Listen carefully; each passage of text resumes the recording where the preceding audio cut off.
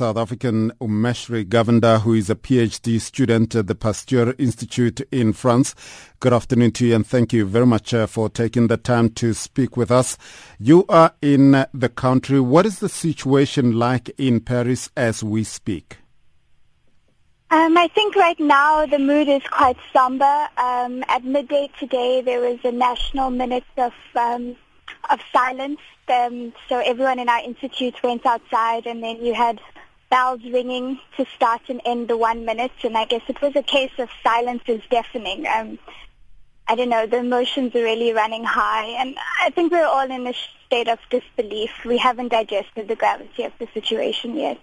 Where were you at the time of the attack, and how did you learn as to what transpired?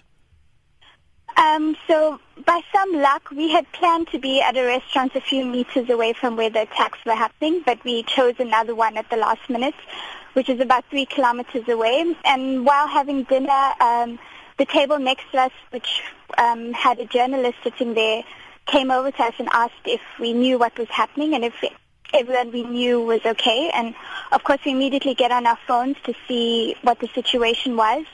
And then we see our waiter go white in the face. So we're like, are you okay? What's wrong? And apparently one of his friends was being held hostage in the concert venue.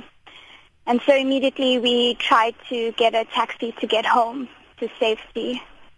Was there quite a lot of pandemonium, or were people just calm and organized when they were rushing off from those venues to try and get to the safety of their homes?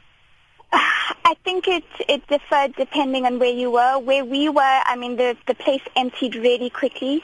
You could just see as each table were finding out what was going on, and then it was the panic to try and get a taxi because, of course, the whole city was trying to get home at the time. And as we drove through the city, because we were on the other side back to our apartments, you could just see cafes emptying, some people crying on the street, obviously getting bad news, and yeah, there was a range of reactions.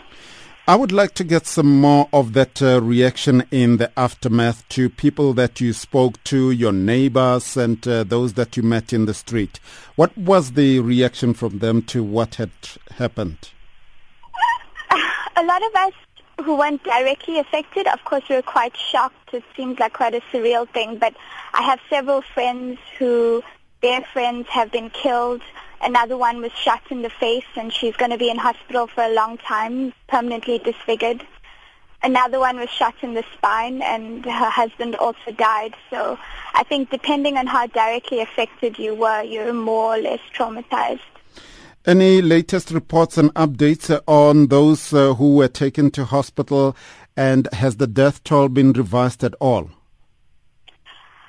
I think it's slowly increasing, but of course the thing is, at the time there was just carnage, and people were just rushing people to hospital, and people weren't recorded properly because there wasn't documentation.